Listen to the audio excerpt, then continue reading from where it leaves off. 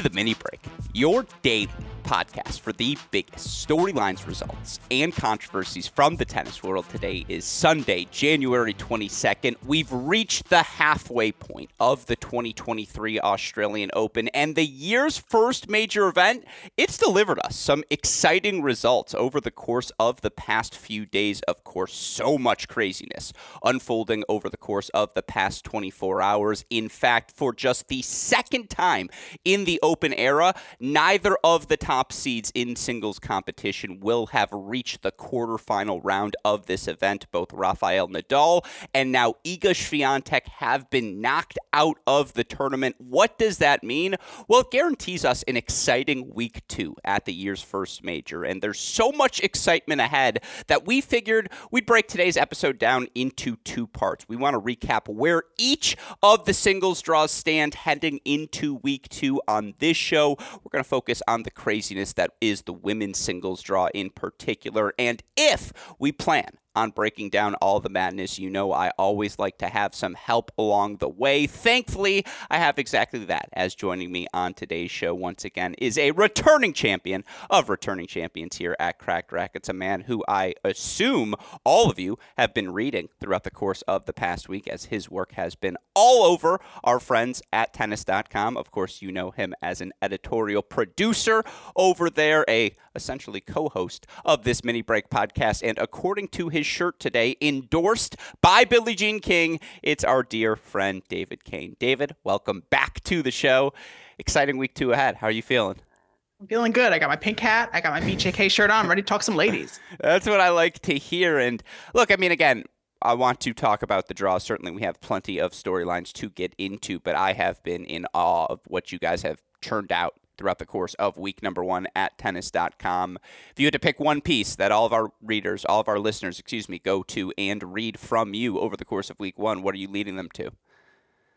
Gosh, I've written a whole coterie of stuff. I write some, I write some serious stuff for tennis.com. I write some silly stuff for Baseline. I think the one narrative I'm happiest with is the Holger Rune rap that I wrote when he beat who did he beat in the 3rd round?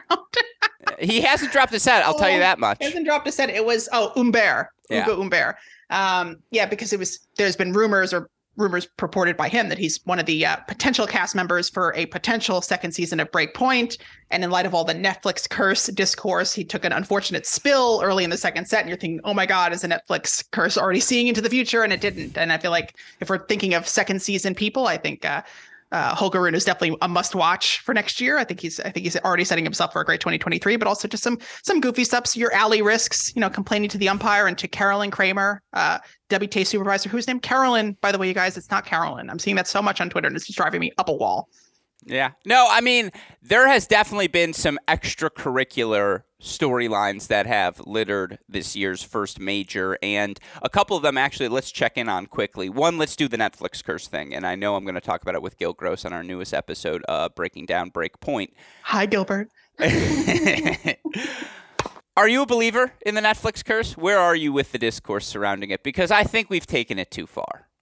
Listen, I've learned this the hard way. It is very hard to follow a player indefinitely. It's certainly for any sustained period of time, because it is much more likely than not that they're going to get injured, that something is going to happen, and they're going to be off the tour for a significant period of time. I mean, before the Netflix curse, there was the My Tennis Life curse over at Tennis Channel. We would have players ready to go at the beginning of the year, and by May, June, they'd have injuries, issues. They weren't able to film anymore. They have to get replaced by somebody else. It is a 10-month contract with a player is rough, because you never know what's going to happen. It's not a typical sports season. It's only a couple of months. They're only playing a couple of weeks a month out of the year. This is a grueling sport. And so it's not surprising, especially in light of what we were discussing at the end of last season, how players were going to pull up after effectively eschewing off-season activities. They were playing exos, they were playing all these events, not coming in to January perhaps as fresh as they otherwise would be. So you see players like Tomljanovic, Palabadosa, Nick Kyrgios all pulling out before the tournament even started, and then perhaps feeling that extra pressure coming into the Slam under that spotlight, having to do a lot of extra media before the tournament even began about the Netflix series. It's not surprising they're under a bit of pressure, not feeling their best, and they all ended up going out before the quarterfinals. Yeah, I think you have to take each case in a vacuum. Like Fritz losing to Popperin played lights out. Like that's not a Netflix curse. That's a hometown kid or a home countryman playing his best tennis in front of that home country, and just, again, it was the perfect matchup for him in Taylor Fritz. Again, like Felix reaching the round of 16, is that a curse? That's a pretty typical result for Felix. I don't know if I see any curse in that. Now, to your point, the wave of withdrawals we have seen is certainly something that dates back to how short the offseason is. I also think the flip side of that, though, if you're trying to do glass half full, you have seen players carry momentum over from the end of last year and bring it pretty immediately here into 2023. But, it's glass half full, glass half empty. Glass half empty, Netflix curse discourse gets very annoying. Again, to see every loss, it's the Netflix curse. Everyone thinks they're the first one to make the Netflix curse joke, and I guess the sad truth I will reveal to you listeners is you're not.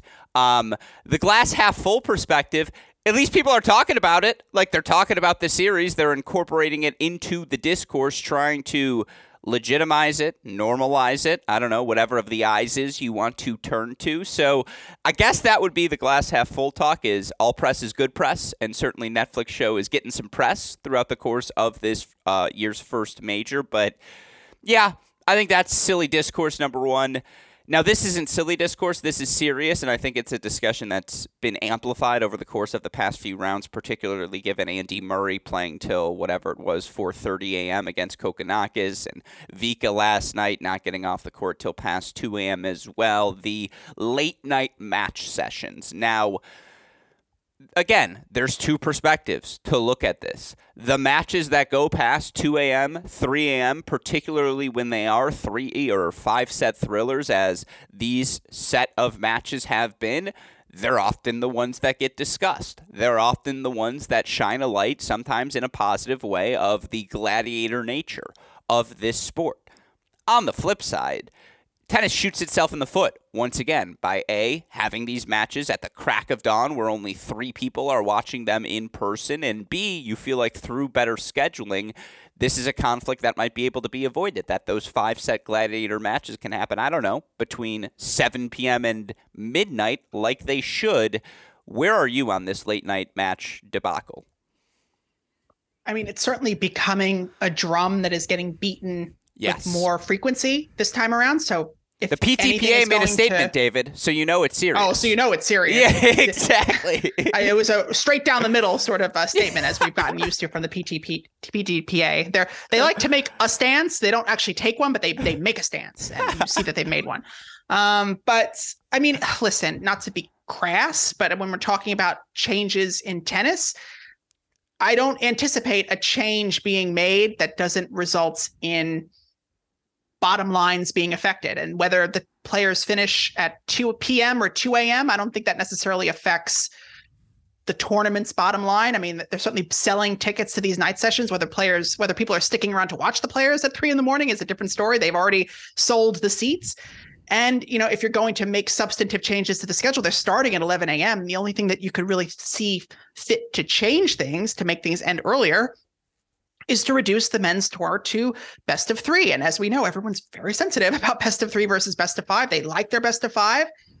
I have my own opinions about it, but, and I certainly, and of course, as that conversation comes up, what always frustrates me is this very insincere argument from the likes of Jamie Murray, who trotted out this example that I hate, which is that, well, if it wasn't for best of 5, Andy would have lost in straight sets in the first round, which is just such a bad faith argument. If you like best of 5, you are allowed to like best of 5. Sure. If you love tennis, you want to watch more tennis, fantastic. There's a 5-hour match waiting for you. But to suggest that a Kokkinakis Murray match would play the exact same way in a best of 3 format versus best of 5 format, these are two different universes. You can't just arbitrarily chop off the end of a match and say, this is what would have happened. Kokkinakis got tight in the third set. He would have got tight at the second if it was a best of 3 match. I mean, that's just, these are, if we're going to project, that's what you project. You don't project the score line. So that's the only way it's going to change things. And I don't anticipate best of 5 changing anytime soon. So therefore, I think we're kind of just stuck to what we would call the luck of the draw. And some players are going to finish at 1 p.m. and some are going to finish at 1 a.m. And that's just the way it goes. And hopefully you hope that with the advancements in recovery and conditioning that they'll be ready for the next match. I mean, but it stinks for the players and it stinks for the fans of those players who maybe wanted to watch a Vika Azarenka match at 10 p.m. and instead had to go home because it didn't end till 2 a.m. Yeah, no, very well said. Obviously, there are things we have hashed out on this podcast before. Does the first week for the men going best of 3 make sense? You save the best of 5 for the second week. And, again, does that help the scheduling? Because it's really the first week of the event where the scheduling mishaps are perhaps most pronounced, just because there are so many more matches happening on the grounds. To your point, there's a very feverish best of 5 support group that will be very vocal in trying to ensure that that never happens. And again, we don't have to rehash that argument now. You put less matches in the night session, have 1 instead of 2, or, again, try to ensure that you're not put in this scenario. You feel like if you play a best of 5 match first in the night session, well, if it goes 5 sets, the next match isn't starting until at least 11 p.m. And at that point, you're playing past midnight. You are just setting yourself up for failure in those scenarios. And of course, tournaments try to pretty consistently switch who plays first, the men or the women, on any given night session. You're right. Again, you nailed it. To ask for any change, it's unlikely, particularly if it affects the bottom line. And if they're able to sell out the night session with the 2-match guarantee, then that is what they're going to continue to do. So it's certainly, given, to your point, the vocal nature of this issue, it does feel like many people have continued to chime in on it. Perhaps it is a discussion that will receive more thought over the course of the next few months. But with that said, enough of the off-court stuff. Let's get on the court. Because I will say, this Australian Open has continued to deliver. And I kind of really liked the sequence of events, how first round, and honestly both the men's and women's side, things kind of progressed pretty steadily. We didn't have too many dramatic upsets, even Jabeur getting knocked out early and, Rafa, given the context of his early knockout.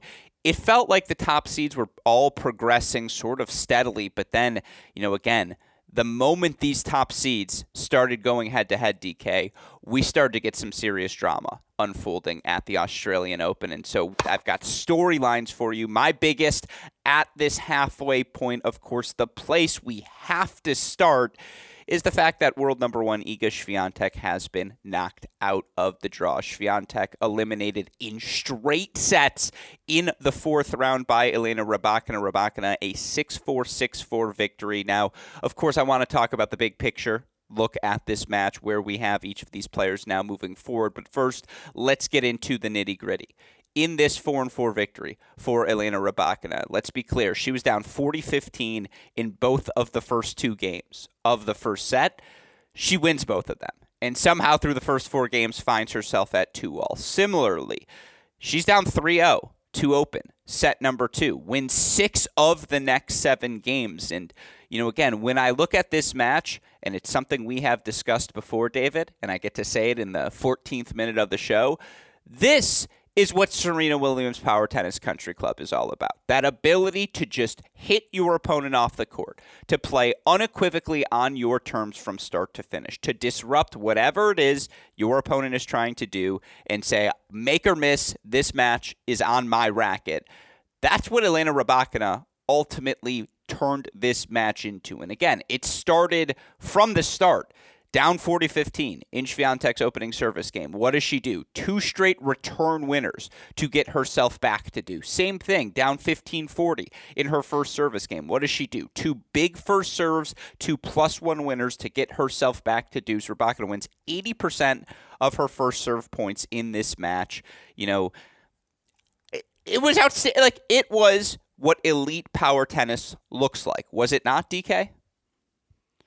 I talked about this in my wrap of the match, now available on tennis.com. But I think what we're seeing over the last couple of months with Iga Swiatek is that the book on her is out. But the good/bad news for her in this situation is that very few players know how to read the book. I think if you're going to beat Iga, you have to hit through her. You have to attack her serve, and you have to not give her time to work out those ground strokes and work out a plan. I think Iga is someone who's very cerebral and wants to be able to think through her way through matches. And Elena did not allow her that time.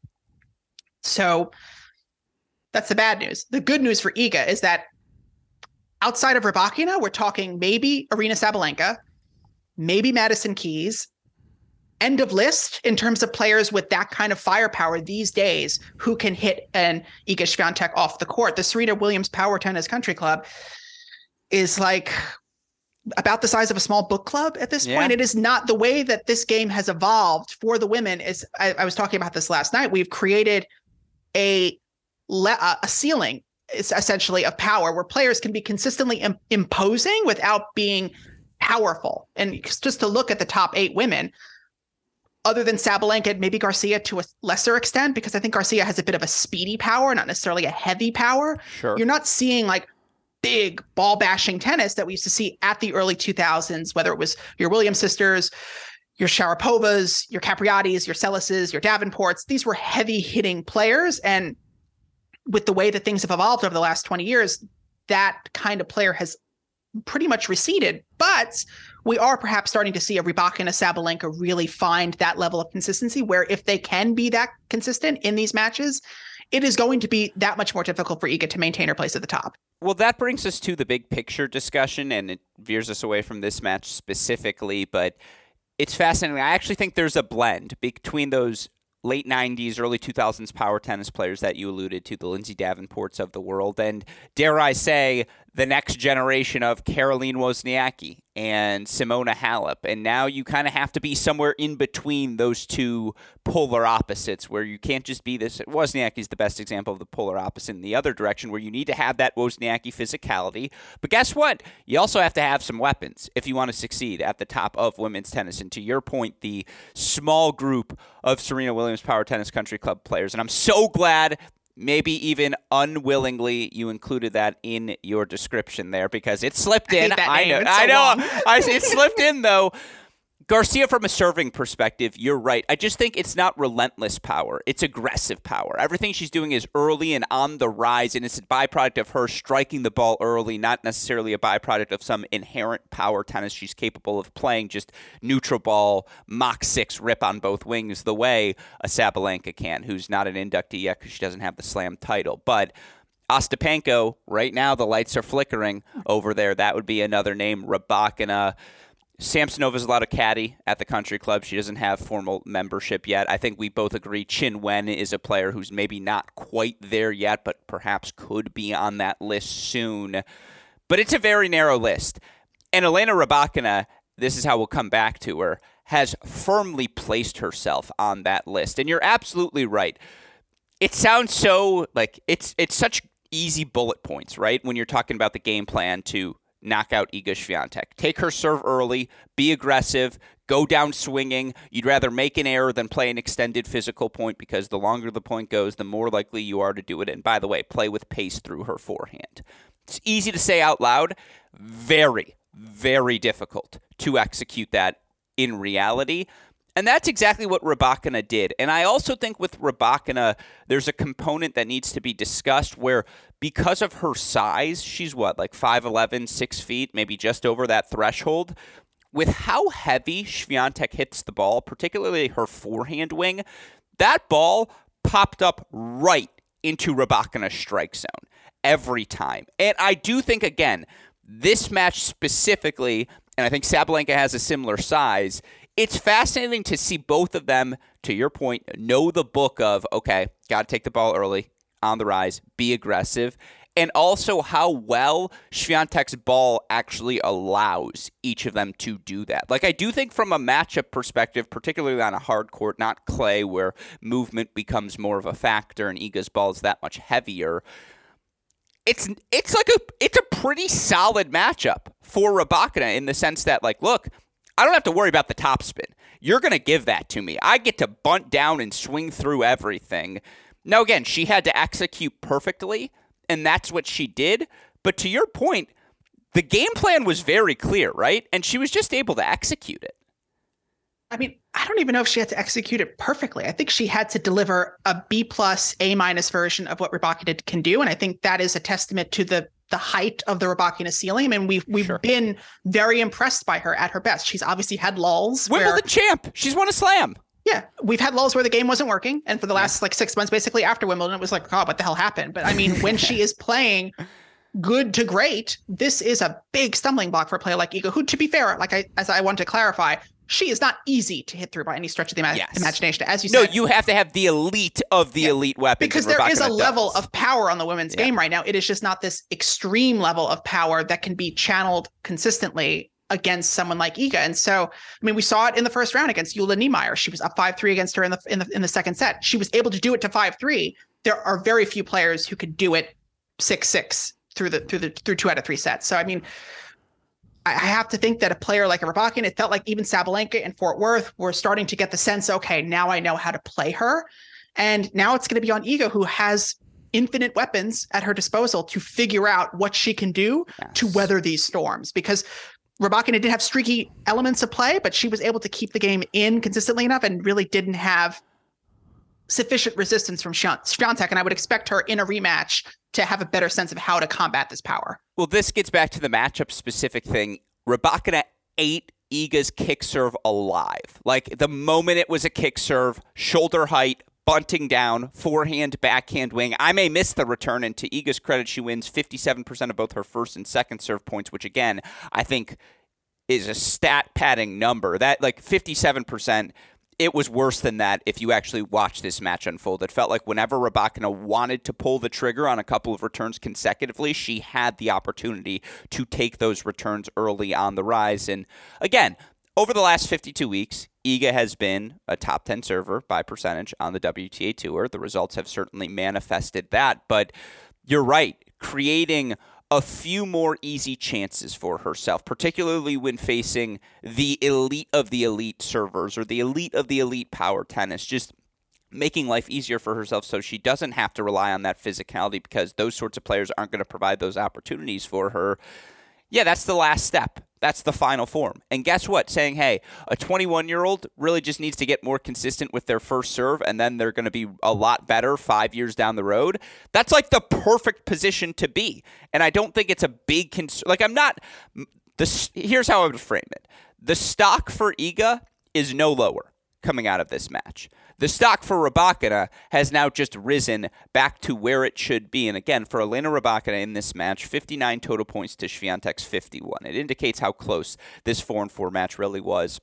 Again, Iga had the 3-0 lead in the second set. She really should have been up 3-1 at the start of the first as well. 110 total points in this match, a grand total of 41 of them, so about 36%, went over 5 shots, the rallies. The majority of this match was 0-4. And in those 0-4s, first shot, first strike tennis, Rybakina won 41 of those points, Iga won 28.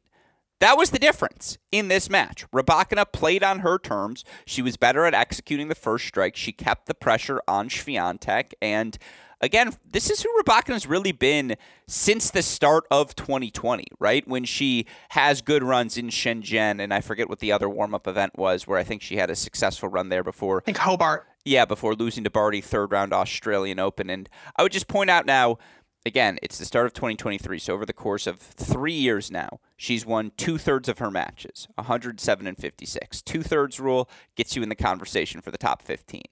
Against top 20 opponents, since the start of 2020, she's 21 and 21 overall. Like, that's pretty darn good in this era of, like, who is the best? We don't know. Well, she's pretty good against the best always. 8 and 12 against the top 10, including wins in 3 of her last 4 matches. Yeah, like, again, ceiling moving forward. We had this discussion in December. Rybakina's tier 1 now, right? Like, this is just the reminder, and this is probably the exclamation point that puts her in that category. Yeah, I mean, I worry that we are, this is a bit of recency bias because we have seen her take these dips. We saw her take it at the end of 2020. We saw her take it at the end of 2022, and a little bit even, I think, at the end of 2021 when she was, I think, one of those outside players to potentially make the WTA finals. But I bump a little bit on the idea that Iga's stock hasn't changed because I think when we were going into this year, the question was, how can you beat Iga when she's playing at her best? And I think definitively after this match, you could say you can if you can hit through her. And I said that is a bit of a ding because I think when we're watching Rybakina play at her best, or at least with Rybakina, we knew what to expect. If she's playing at her best, she's hitting through players and is essentially almost unbeatable. And how do you combat that? And you would have thought, I think, in a way that Iga's combination of sort of counterpunching, athleticism, anticipation would be enough to maybe stumble a Rybakina into some errors, and that didn't happen. So if both of them are playing good to great and Rybakina is winning, it's a big tick in her favor, and it's an interesting perhaps sign of where the game is going, because now we're seeing Rybakina win last night. We saw Ostapenko win. We're seeing Sabalenka do really well. Even Adana Vekic potentially making the quarterfinals. This is definitely a tournament that is rewarding the big hitters, which, as someone who enjoys watching big hitting, it's been a pretty good 24 hours for me.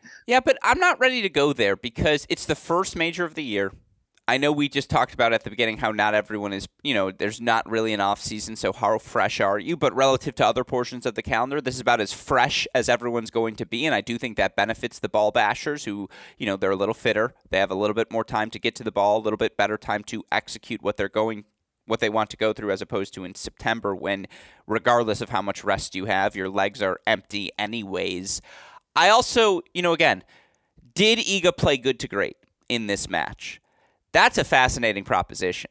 Yeah, I'd say she played well, like 15 winners. I don't think she played great. Yeah, but I mean, I think she had more winners than errors too. I think by the end. Yeah, so. But again, I think this has more to do with Rybakina than Swiatek. Not that you have disagreed with that premise, but that Rybakina is capable of playing that elite tier of power tennis. Again, the list of players who can even flash that level is like 5 players long, as we established. So am I that concerned for Iga that there are 5 players in the world who it seems like are capable of executing the game plan on any given day? And by the way, they have to do it at their best. Like, had Rybakina to hit 24 winners against 25 unforced errors, if she's 10% worse in this match, Iga probably finds a way to get through, or at the very least force a third set. I still think you have to play so well to beat Swiatek, but this gets back to, again, the December question I posed to you.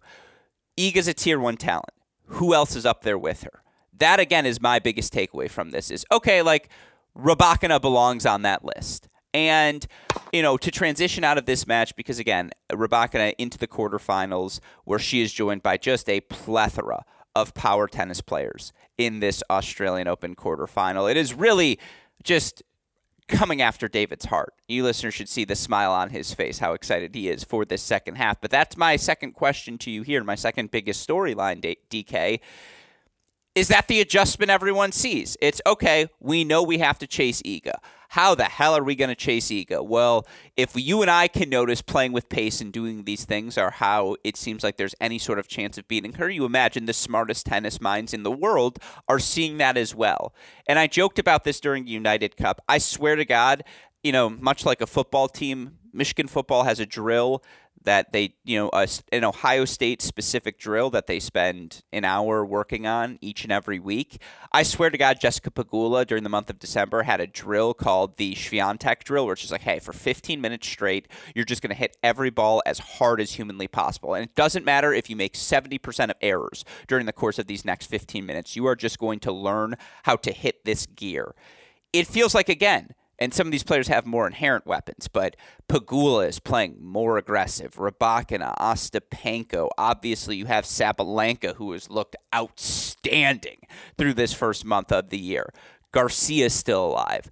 The Pliskova resurgence. The Vekic resurgence. Obviously, Belinda Bencic right now, according to some statistics, has been the best player through the first month of this 2023 season. And certainly she has put that second week slam yips myth to rest by reaching 4th week here, right round number 1, slam number 1 of the season. So David Kane, with all that in mind, I ask you, is power tennis back, or is this just a flash in the pan? Oh boy, I hope so. I mean, to your point, I will say that, to the extent that it perhaps is not a sea change for Iga Swiatek, there are only a certain number of players capable of producing a consistent level of power. It's not like Maria Sakkari is suddenly going to show up to a match against Iga and be able to hit a 90-mile-an-hour forehand. Like, that's just not. So in that way, there is still a bit of a buffer, but it is a little bit interesting to start to see these Rybakinas, Sabalenkas, Vekic's, Garcia, who I was convinced would go out in the second round to Leylah Fernandez. Not a prediction that aged particularly well. Actually, Leylah did have her chances in that one. Yeah, it was a great match. Not a bad prediction at all. It was 6-5? Like, Leylah had so many more breakpoint chances than Garcia did during the match. Not a bad prediction at all. Vondrousova Jabeur, that one I got. But I mean, it is interesting to see, because I was asking this question yesterday. I said, why hasn't the evolution in racket tech, in conditioning? Why hasn't that elevated big hitters with the same proportionality that it seems to have for those who can maintain a consistent level of aggression without breathtaking aggression? Someone actually, one of my close friends actually brought up the idea that the template for this modern player is really a Victoria Azarenka, a player who can be suffocating from the baseline, but is not someone who is hitting audacious winners. And she was able to do that against Julin early this morning to reach the quarterfinals. So it feels like perhaps it's just all kind of everything all happening at once. Everything's all kind of coming together for a lot of these power players at once. You know, Vekic is finally feeling healthy. Garcia is riding off of a wave of confidence, as is Sabalenka. You know, I wouldn't put Bencic in the power conversation necessarily, but I think to look at the rest, and even to a lesser extent an Azarenka and a Pegula, I think Pegula is more in that Azarenka line of someone who can be powerful, but isn't necessarily going to club the ball the way that a Rybakina is. So I mean, looking at the top of the game, the women in the field have had 3 years with a similar template of a number one, whether it was Barty or Swiatek, someone who's tremendously athletic, someone who has a good amount of variety, solid mental toughness. How do you beat either of them is to try to learn how to hit through them more consistently. And so I think the players with those weapons are perhaps have been putting their head down over the last, 18 months, figuring out how to do that.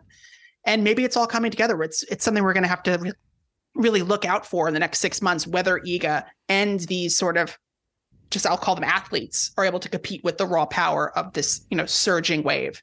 Yeah, it's, again, it is fascinating, though, to see the power tennis some of these players are capable of playing. Again, to see Ostapenko, let's talk about that match now for her to get through, that Coco Gauff matchup. Ostapenko, a 5-3 victory yesterday. Now, again, Gauff had a wave of breakpoint chances in set number one. And if you're asking me who played the better first set, in my opinion, I thought Gauff was the better player through that first set. But, man, credit to Yelena Ostapenko, who not only just a stark reminder of the power tennis she's capable of playing from start to finish in this match. 30 winners against 27 unforced errors, won 80% of her first serve points.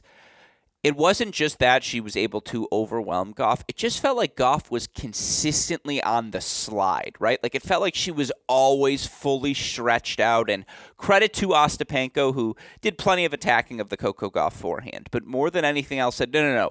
How I'm going to set up attacking your forehand is I'm actually going to hit the ball through you on the backhand wing. And I'm going to have you pushed so far in the backhand corner that I am just going to have a runway of space to attack through the forehand. Now, Gauff is such an incredible athlete that she's usually tracking down that ball and forcing Ostapenko to do one more thing. But again, credit to Ostapenko, who did that one more thing so well throughout the course of yesterday. And here's the fun one to me. 0-4 shots, these two players played each other evenly. And I actually think that's a big credit to Gauff's progress as a +1 first strike player. I think she's gotten a lot better and more comfortable moving forward as well. But in the rallies that went 5+ shots, Ostapenko won 28 of them, Gauff won 15.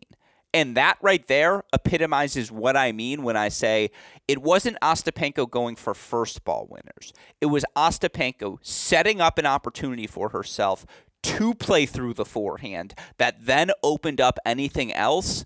I mean, you tweeted it out, first quarterfinal for Ostapenko since 2018. Like, DK, where has this tennis been? Because it's always been evident that she's capable of doing it. In the immortal words of Flava Flav, Goldie, where you been? It's been too long. And she did vow after she lost that really ugly, awful Wimbledon match to Tatiana Maria that she would never lose another match like that again. And so far, so good. She's in her first Australian Open quarterfinal. But I have to start with Gauff a little bit. And having watched the match, the forehand does look better. No one is harsher on the Coco Gauff forehand than me. It does look better.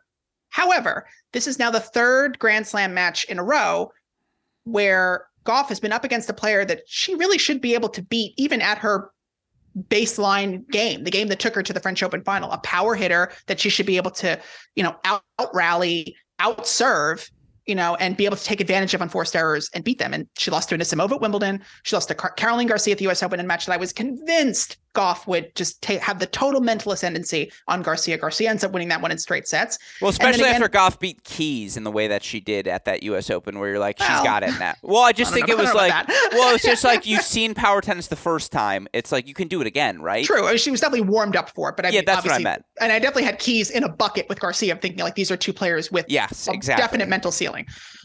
So against Ostapenko, to get she got outserved by Alyona Ostapenko. I mean, Ostapenko, I think, only hit 3 double faults in that match. I mean, that is a big reason why Ostapenko loses these matches. The serve just doesn't show up. And she got into a lot of close games with Goff and was able to hold her serve. And that just, I think, opened up the Ostapenko aggression to just go full tilt. I mean, she was rocking the ball off both sides. I mean, again, the fact that, Goff's forehand went up against Ostapenko's forehand was a little bit laughable given just how much better of a shot the Latvians is. But I mean, just a phenomenal one for her. Ostapenko ended last year at the WTA finals in doubles feeling like, had I not gotten this wrist injury in the spring, I would have been able to carry that Dubai form through the year. That Dubai form looks like it's back, and we're set up now for a really fascinating quarterfinal against Rybakina, sort of a contrast in personality, if not a contrast in style. She certainly seems to have endeared herself to the Australian Open crowd, Ostapenko, and so one of them is going to be a Grand Slam semifinalist, which is really good news. Yeah, I mean, look, you talk about Ostapenko out-serving Goff. Here's what I will say. It was a particularly poor serving performance for Coco Gauff, who made just 50% of her first serves in this match. Now, I do think it's worth pointing out, Ostapenko, 3 for 3 on breakpoint chances. I think she only had 1 in the first set, and she managed to convert, or 2 in the first set, and she managed to convert each of them. No. I think it was 1 in the first set, and she managed to convert it. Gauff, 1 of 8 on breakpoint chances. 1 of 8. Like, especially, there were a couple love 40 holes. I know she had a love 40, I want to say 3 all in the first set, where, again, Ostapenko was able to just land a first strike deep into a corner to open up attacking the forehand. It was the same game plan over and over again, and credit to Ostapenko for executing it so well. That said, I don't think this was a bad loss for Coco Gauff. We'll get to have it for the first time here in 2023, David. Good win, bad loss.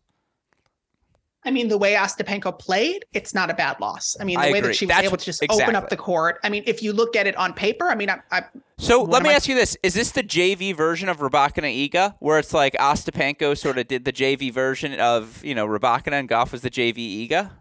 Yeah. I mean, stylistically, you have like an athlete who's not necessarily the most powerful, but someone who has a lot of mental toughness, someone who's armed with typically an effective, if not overwhelming serve. I would say even perhaps in some instances, Gauff serve is better than Swiatek's because she's able to get a bit more miles per hour. But up against a big hitter who is thought to be mentally fragile at times, technically fragile at other times. And all of that held up and made for a pretty straight, I mean, to look at it, it's funny to look at it on paper, knowing what we know about them, you would have thought Swiatek and Gauff win. But knowing what we know about them just in a bubble based on just weapons combine, you would think that Ostapenko and Rybakina are the higher ranked players just based on what they were able to do on the court with that power. And so this feels like a little bit of a writing of the universe in many respects, especially for me growing up watching power players dominate the crafty athletes, and the crafty athletes have really had it all their own way the last couple of years. So it's interesting to see that change just a little bit, and maybe if only for now. Yeah. By the way, Rybakina now 3-1 in her career in the round of 16. Ostapenko 4-1 in her career in the round of 16. She won her very first major that she made the round of 16. That was the 2017 French Open. 3 Wimbledon round of 16 since then. Now through to the quarterfinals for the first time in Australia after her victory over Gauff. And again, sets up a very fun battle at the top of the draw. Rybakina versus Ostapenko. I mean, again, we've talked about the power tennis players. Let's flip gears a little bit. What's your biggest surprise of the event so far? Well, I did pick Pegula to go out pretty early, and that didn't end up happening. That Pegula-Brenda Fervertova matchup didn't end up panning out the way I anticipated. What is my biggest surprise? So is it Linda Fruvertova into the round of 16, that a player who I always joke around with you, I've yet to eliminate from the greatest of all time conversation, is now into a second week at a major for the first time. The fact that 17 years old, she's currently sitting at a new career high of number 51 in the live rankings, youngest player inside the top 100, youngest player inside the top 75, youngest player inside the top 51 as well. Like, is she, for her to beat Vondrousova in 3 sets the way that she did, again, credit to Fruvertova, she's been really good. I mean, Fervitova to me is very much like a beta Goff, someone with, a lot of confidence, a lot of stuff sort of just propelling her forward. And she ended up against Ivan Drusova, who couldn't walk at the end of that match and, was able to get over the finish line there. I mean, I expect a Fervitova to be making Grand Slam third, fourth rounds. Now, whether she can consistently make quarters, semis, finals. I mean, we're starting to see Goff hit a ceiling in many respects. Obviously, she did make the Roland Garros final, but third round, fourth round. So whether she has the weaponry to really push past. I mean, the way that Bekic is playing has certainly been a shock. I spoke to her before the tournament, just excited to talk about her fashion line. And it turns out, the game is looking even better than the close this week. So that was a bit of a surprise. And it's cool to see what Pam Shriver has been able to do as a coaching consultant. I mean, that's been an interesting twist and a new name that we obviously know very well as an analyst and a commentator, to see her, throwing her hat in the coaching ring and turning out some immediate results and just to bagel Samsonova in the second round, that's probably maybe my single most surprising result of the first week. And then obviously with Rybakina, Swiatek not that far behind, because I did think Iga was looking good enough. And I didn't think Rybakina was playing phenomenally in a way that was going to necessarily bludgeon Swiatek in straight sets the way that she did. Yeah, I mean, I really like Fruhvirtova's backhand. I love the length of it, just her ability to extend through the court, down the line, cross court. She's crafty as well, and she's playing with Ali Risk, right? It's the two of them that were in doubles. I think I saw Fruhvirtova just standing there as well, and I was like, "Don't drag Linda." Good communicator though, Linda. I mean, she really effectively got to the core of the issue very quickly. I was she's like, "Let's not mess around." She's like, "Look, it hit her in the leg. Can we just ask her?" That wasn't even what the conversation was about at first. She had to step in. It was like, "No, I got this." It hit her leg, and then she said sorry. Yeah, can we just talk about it? Yeah, exactly. No, I mean, look, you look for Fruhvirtova, again, 17 years old in her career, 69 and 38. So she's won 65% of her first, 107 matches before she's turned 18. She's 25 and 18 overall at the tour level, but got that big title at the end of the year last season. And now she's into the fourth round of a major for the first time in her career. Let's not forget, she was someone who played qualifying at the 2022 U.S. Open, and now she finds herself number 51 in the live rankings. That's awesome. I agree. That's not the biggest surprise, though. The biggest surprise, DK, I'll offer it to you right here. 33-year-old Zheng Shuai, happy belated birthday. 34-year-old Zheng Shuai into the fifth round of 16 in her career at a major in singles. 3 of them have come in this COVID era. September 2020, she does it at Roland Garros. Last year, she does it at the U.S. Open. Now she does it again here at the Australian Open. She is essentially playing the best tennis of her career at 33 years old. 34 years old. And, you look right now, she's up to a new career high, number 21 in the live rankings, has progressed pretty comfortably through to this fourth round. Again, it's just one of those sneaky surprises. For sure. I mean, to see that she was at a career high as of this week was unexpected, to be sure. I mean, looking at how she got to the round of 16, perhaps less surprising given how the Kudermetova section fell apart a little bit and no one. Yeah, listen to this draw. Make the fourth round, yeah. Teague, Martic, Volynets. All due respect, she's beating who she's supposed to be. But man, she put herself in this position by being the 23 seed. Yeah, and not implausible that she beats Pliskova, who's played well, but obviously Pliskova has not been at 1,000%, in the last year, thanks to that injury that she got before the 2022 Australian Open. But good to see her, again, another power player who's hitting her way through this draw, maybe more firepower than Zhang. So we'll see how that pans out for her.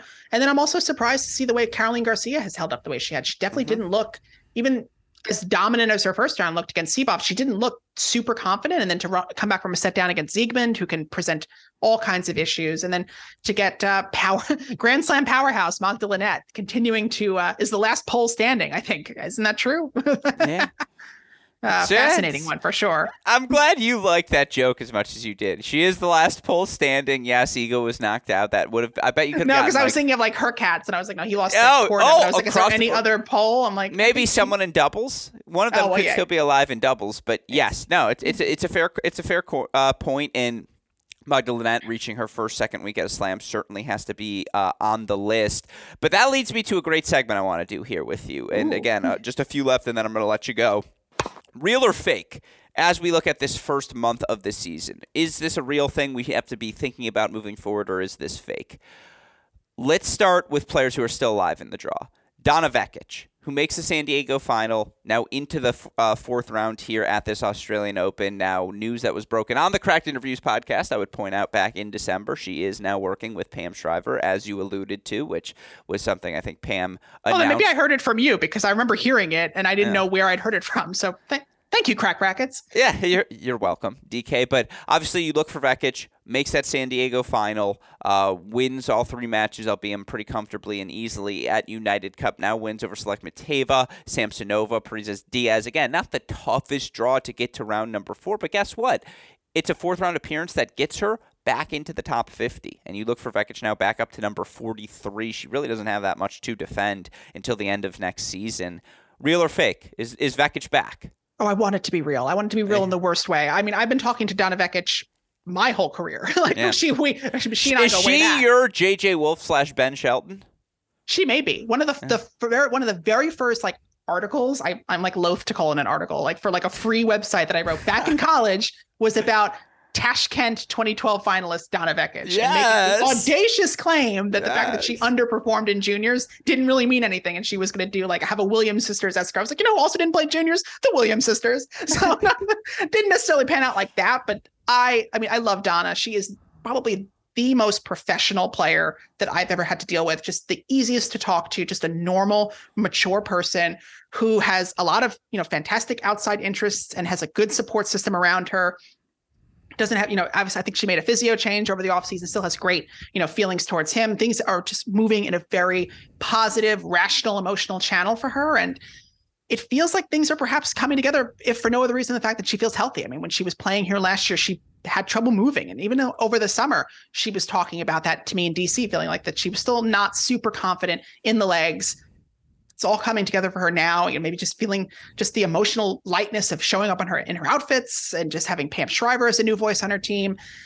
I hope it's real, because she's someone who could play well pretty much on all surfaces, not the least of which grass, which is her favorite, but even on clay and certainly on hard courts, she's a factor when the serve and forehand are working. So I hope it's real. It's not Serena Williams Power Tennis Country Club, but again, like a beta Garcia. No, we extend brunch privileges to Vekic, where it's like you can come hang on Sundays because you take the ball early on the rise. You get the ethos of what this club is supposed to be about. And so, yeah, she's striking the ball brilliantly. She's moving well. And the biggest thing is you can just tell she's confident again and willing to go down swinging, which, again, given the struggles she'd had over the previous 18 months, you could understand why that was so difficult for so long.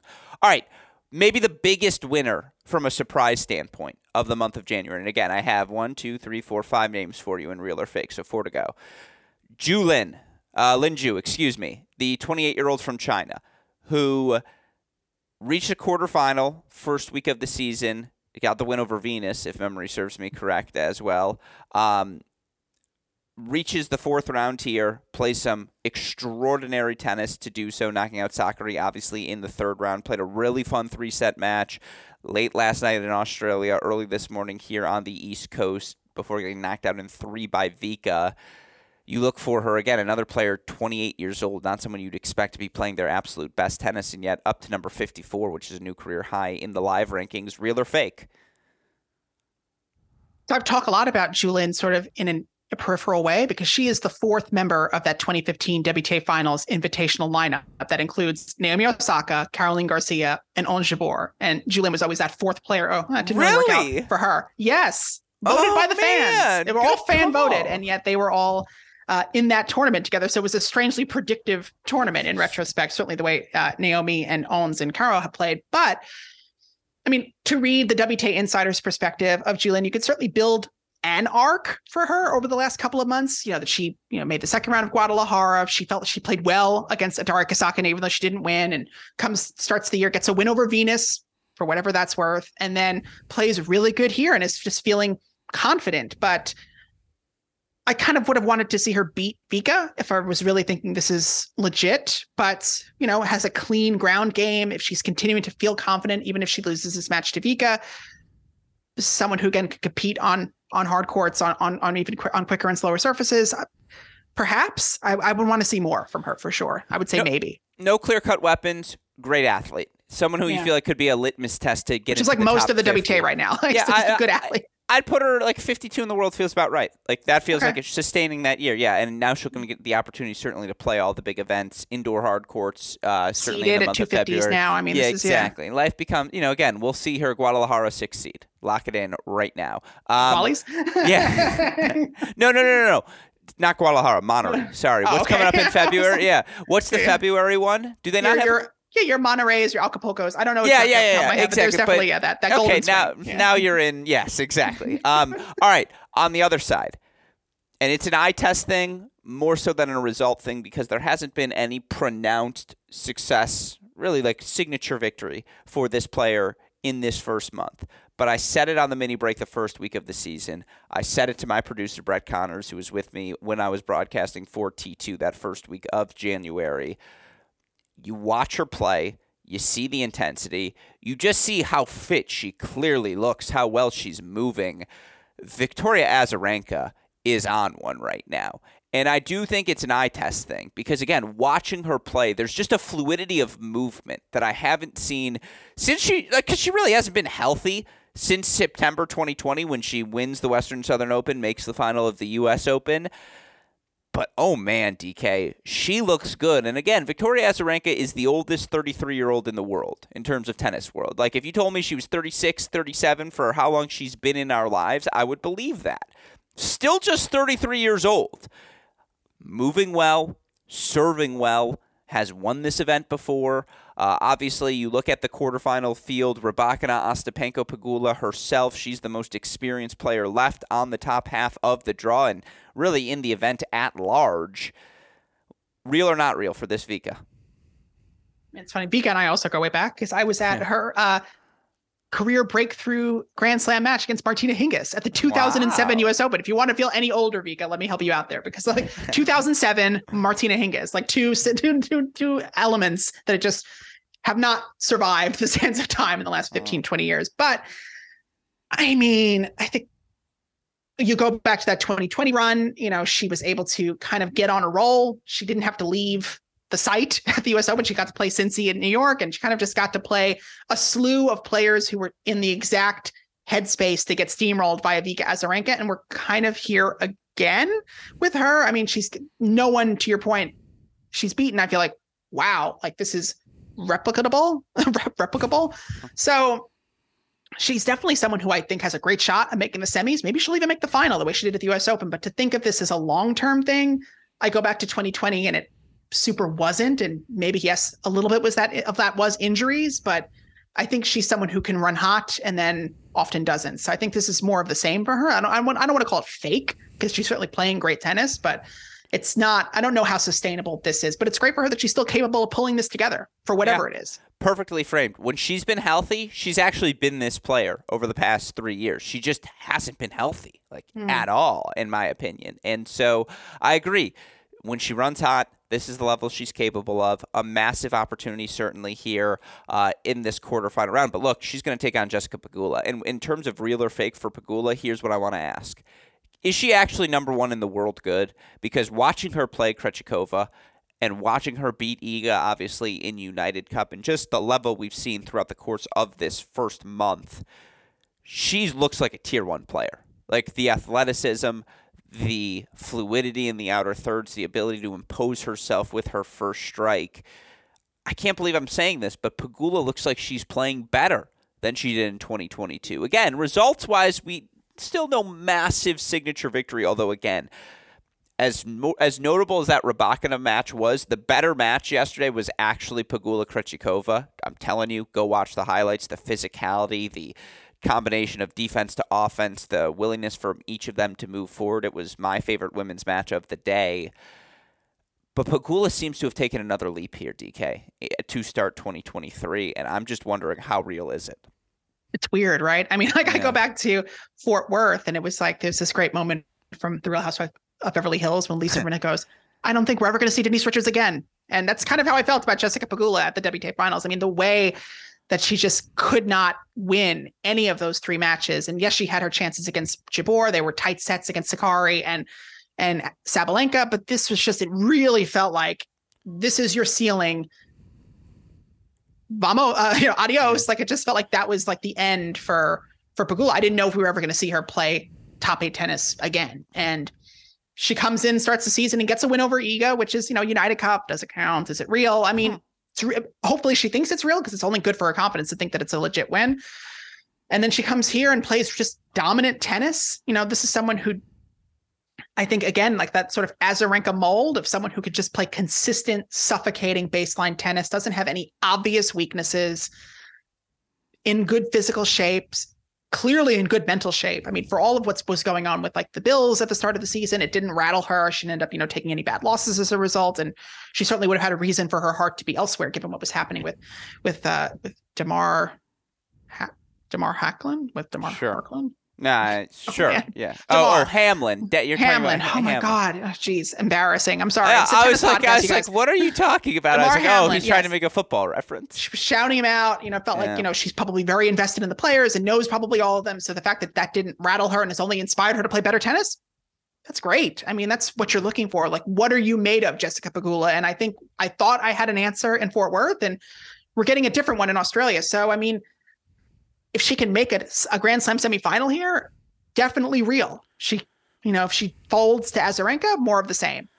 Yeah, it will be fascinating, by the way, and I saw this sentiment and joke already expressed on Twitter, but you're Terry Pegula, Jessica Pegula's father. The Bills play in let's say they beat the Bengals. They'll play in the AFC Championship game probably next Sunday, which will be right around the same time again as a hypothetical Jessica Pegula women's singles final. Now, here's the thing. The owner of the team that wins the AFC Championship is on stage accepting the trophy, giving a speech, and obviously given everything that's happened with the Bills season this year, you would imagine Terry Pegula wants to be there. That said, like, if his daughter's playing in the women's singles final, he has to hand off those responsibilities to the GM, right? Because I'm pretty sure it's a no-brainer. You're like, look, daughter win Australian Open, team win Super Bowl. It's actually maybe the toughest sports conundrum a man could be in, to be like, my team, I somehow own a football team, and they're about to win the Super Bowl, versus my daughter, which I created, is about to win a slam. Now, I think there's no doubt he goes to Jess's match, but, like, what a weekend that might be. First of all, I thought you were going to talk about the joke that I saw on Twitter that I'm okay referencing, because Jessica also replied to it, but it was Jessica Pegula's playing like they're about to get rid of the estate tax. It was hilarious. They're about to like bump up the estate, however it bump goes. up the estate tax, yeah. I was like, oh no. But that it's was true. Funny, though. Yeah, we're certainly far from her being in a Grand Slam final. She's been in many Grand Slam quarterfinals now. It feels like this is her third straight in Australia alone. This is definitely as good of a shot as she has had out of those quarterfinals to go deeper here. She'll only have to, only quote unquote have to beat Azarenka and one of Ostapenko and Rybakina. That doesn't feel impossible. Certainly doesn't feel improbable that she can make a final out of this section. Yeah, I mean, I would have to think that family comes first. I mean, it's sort of do they split duties? Is Terry on the stage and is Kim in Australia? I mean, maybe that's how they end up, figuring it out. But that's a brutal choice, because obviously, this is the pinnacle perhaps of your daughter's career versus everything that your team has gone through. So that's a rough one. It's not a Sophie's choice; it's a Jessica's choice. Jesse's choice. Yeah, or Terry's choice. I wish that I had Jesse's choice. Also, yeah, exactly. In the end, all right. I've put it off for 58 minutes. It's time. Let's have the conversation, DK. Are you sitting down? Are you prepared for it? I'm engaging, as Meredith Marks would say. All right. Well, thank you for that. Aryna Sabalenka.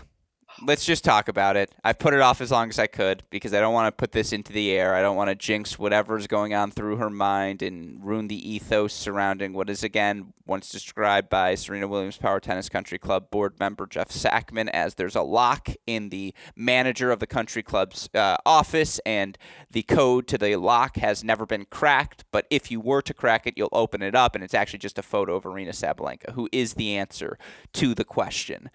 I mean, you look at what Sabalenka's accomplished through this first month of 2023 to blitz through Adelaide without dropping a set, to blitz through the first 3 rounds of the Australian Open. She hasn't been pushed to 7-5. She hasn't been pushed to 7-6. 6-4 set against Teresa Martinsova in round number 1, the closest set that's been contested, a routine 2-3 win over Elisa Mertens. She had no double faults in round number 3 against Shelby Rogers. And look, she's been in the 4 to 7 range from a double faults perspective, but guess what? She's actually 4% better right now this season than she was last year. And, it's crazy that she's still in the 5 to 7 range, but last year it was the 10 to 12 range. How big a difference that it's the 20 to 22 range. Yeah, exactly. Which just, again, how big a difference that can make, and yet she's moving better. She's striking the ball confidently.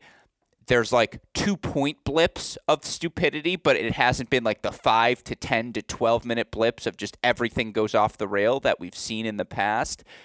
Is this Sabalenka final form, DK? Like, what do we do? Isn't she great? Well, it hasn't been great, ladies and gentlemen. The thing is, let's dump some water on it. It hasn't been the toughest draw. Like Martinsova, Rogers, Mertens. I would argue that of the 12 players remaining, she's definitely on the easier half of draws to get here. Yes and no. I mean, she certainly would have lost a match at a slam to Shelby Rogers in the past. She has lost to Elisa Mertens in the past. I mean, notoriously. Yeah, but not in a while.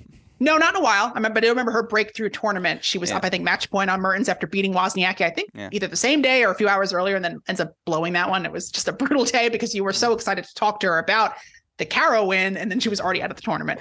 But it's sort of the perfect draw for the way that she's playing right now. And so she's been able to do really well. I mean, listen, what I continue to find so fascinating about Aryna Sabalenka is that she is a player for whom you would think is sort of one track mind. You know, I can only do this one way to win at tennis. This is how I'm going to win my matches, is just by playing power game. And that's all. And I'm not thinking about anything else. No plan B, no other nuance. Someone who plays a nuance-free tennis, when she comes in front of the microphone at post-match press conferences, is opening up about the many little tweaks that she has made, whether it's to her serve, whether it's just to even her emotional response on court, talking this week about just, there were moments where I wanted to throw my racket and I decided not to, because it was just a waste of emotional energy that has actually allowed me to recover faster and I am having these dumb moments on the court. I am not letting that spill out into 5, 6, 7 game runs where I'm all of a sudden out of the match. And what the heck happened? I was dominating. So it makes me quite emotional to think that she's like really someone with such immense physical, powerful gifts is not resting on them. We've seen so many players in the past. Oh, you have so much going for you. If you just change this one thing, she has gone out of her way to change every little thing that could possibly keep her from winning a slam. And it feels like we're right on the precipice, but I don't want to get too excited because she's up against the best player of the year in Belinda Bencic so far. So I don't want to go all in. But based on the way that she was able to beat Mertens and Rogers, I'm inclined to think that she beats Bencic and is very much in contention to make a first Grand Slam final and win the title. She was my pick to win at the start of the week because I didn't think either I thought that Iga was going to lose early, or I thought that she was going to, by the time she got to the final, she'd be feeling confident enough to beat Iga. So, I mean, I think it will be a tremendous weight off her shoulders to finally win a Grand Slam semi. And I think if she does that, she'll get in the final and play really good tennis. So with all of that said, I really, really, really hope that it's real. I would hate to think that a potential hiccup here kind of sends her off kilter for several weeks, because she's actually in a position where she's number 5 now, has a lot of opportunity to make up points between now and the clay swing. She is someone who has historically underperformed in the sunshine swing. That Indian Wells Miami tournament hasn't really had a great result at either of them. And she's someone who has the game, certainly on any surface. So if she can parlay whatever success she's able to continue here in Australia into the Middle East and through the North American hard courts, suddenly the race for number 2, number 1 gets a little more interesting going into the clay court swing. And that's what we want to see. I mean, we're talking about players who can rival Iga in individual matches, who can rival her through a 12-month stretch. I still think Sabalenka is the only one. Rybakina is coming up the rear now with that one. But yeah, I mean, this is what a time for her to be in the middle of a streak. I mean, I think she certainly would have traded in her Ostrava-Linz Abu Dhabi streak for an AO run like she's having right now. So, I mean, fingers crossed, because this is the moment for her. I think it really is her moment. And if it doesn't happen, I worry. Yeah. No, I mean, again, we've seen these sort of streaks before from her. You mentioned the Ostrava-Linz. Didn't she do the Wuhan and WTA Elite Trophy event run? Which I was there for. I was there for both of those. 2018 or 19, whatever. 19. It was right before the pandemic. Yeah, right, pre-pandemic. So we've seen this sort of 3-week, 4-week run out of Sabalenka before. But she hasn't dropped a set. during it this time. And again, it's an eye test thing where her power overwhelms opponents. She's moving so well, and she just has time to do all the things she can do. And truth be told, and we've said this before, there's nothing on a court Aryna Sabalenka can't do. Again, she's always had the ability to do a little bit of everything. The creativity with her passing shots, the slices, the willingness to move forward, combined with the most evident skill, the overwhelming power. She stayed calm. She stayed collected. And look, this Bencic match is going to be a test because Belinda Bencic has played really good ball to really just since winning the Olympics back in 2021. And again, she got a big Grand Slam thing off her back after not reaching any second weeks last year. She does it right away here at the Australian Open to start the season. I think these are two of the four best players in the draw. Like, I would take the form of Sabalenka, Bencic, Pegula, and Rybakina probably over everyone else left in the field, and two of these players are playing a round of 16 match. I said it yesterday. I think Iga Rybakina, we could look back as the Muguruza Osaka match of this tournament. I think this Sabalenka Bencic one could also be one of those where it's a tight three-setter. Maybe someone has match points but doesn't convert. The winner of it goes on to win the tournament. I do think both are playing that well, certainly given the winner plays either Vekic or Fruhvirtova, they will be the favorite. And boy, wouldn't a Bencic-Vekic matchup, given their friendship, how fascinating would that be for us tennis fans? But man, like, you're right. Like, she's cleaned up the serve. There's a composure. It's so clean. From Even start the to misses finish. are just like better. You just have no fear because last year she could not serve. That was like not an exaggeration. Like, could not get the ball in the court, and even now her misses just feel just by a little bit, and then gets in a clean second serve and gets the point going in a way that doesn't have her in a total defensive position.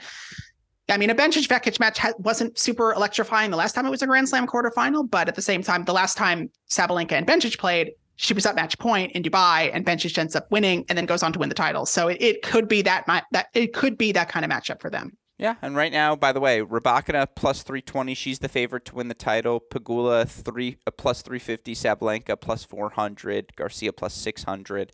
Again, Bencic 10-1, Ostapenko 11, Vika 12. Those are really the 7 of the 12 they see as a tier above everyone else, but I think Sabalenka's played the best according to my eyes thus far.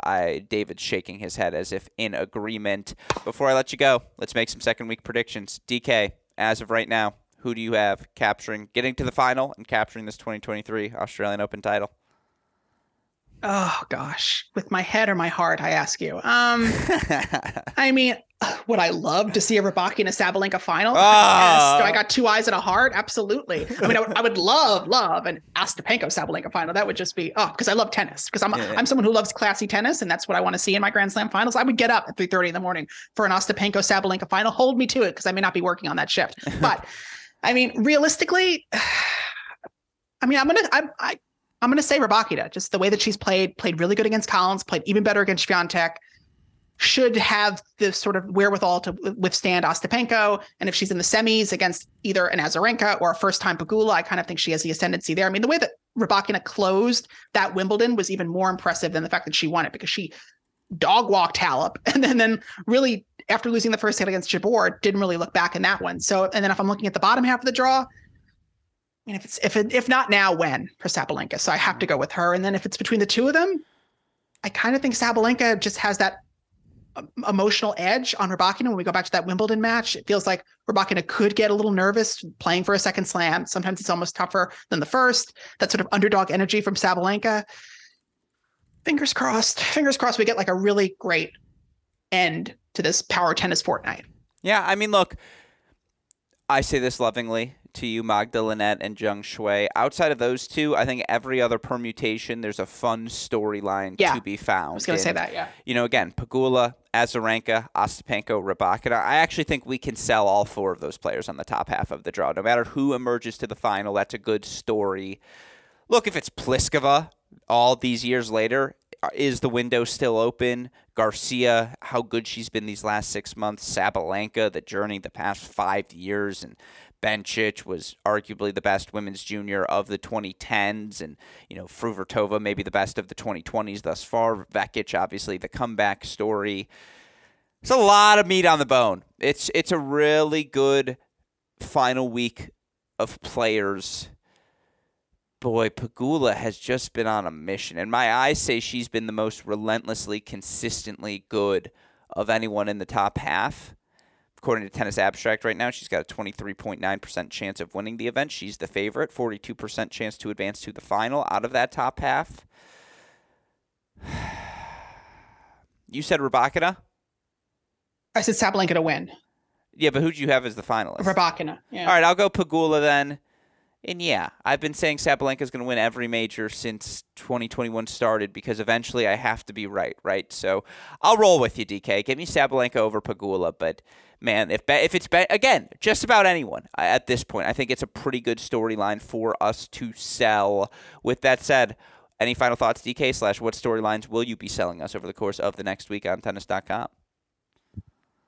I'm just ride the wave here at this point in the tournament. But no, yeah, I was going to say that. I think I said that a couple days ago where I felt like the draw was hitting a point where we were running out of champions. Like I feel like whoever wins pretty much, like you said, barring perhaps a Zhang Shuai, although it would be quite an inspirational moment if Zhang Shuai, 6 or 7 years after making that emotional 2016 Australian Open run goes on to win a slam, or even, Fervitova, or even, a Magdalene would be probably the most question mark of the players who are left.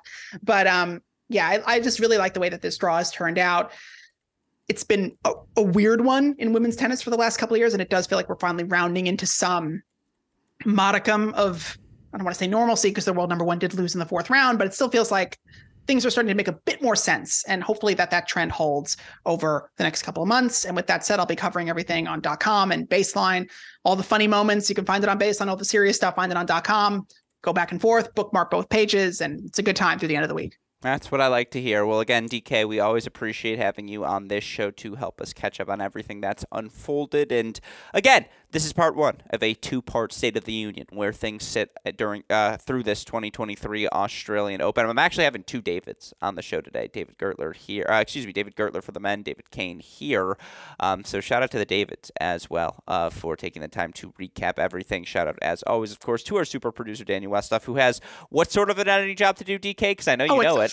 Of an editing job. There it is. I'm glad you haven't gotten to do that yet. So that was that was a nice that's an alley-oop on this podcast. You just dunked that bad boy home. So thank you very much, DK. Much appreciated. And of course, shout out to our dear friends at Tennis Point, tennis-point.com. The promo code is CR15. With all of that said, for the fantastic David Kane, who you can follow at DKTNNS on Twitter and read over on tennis.com and Baseline, for our fantastic super producer Daniel Westhoff, for our friends at Tennis Point, from all of us here at both Cracked Rackets and the Tennis Channel Podcast Network. I'm your host, Alex Gruskin. DK, what do we tell our listeners?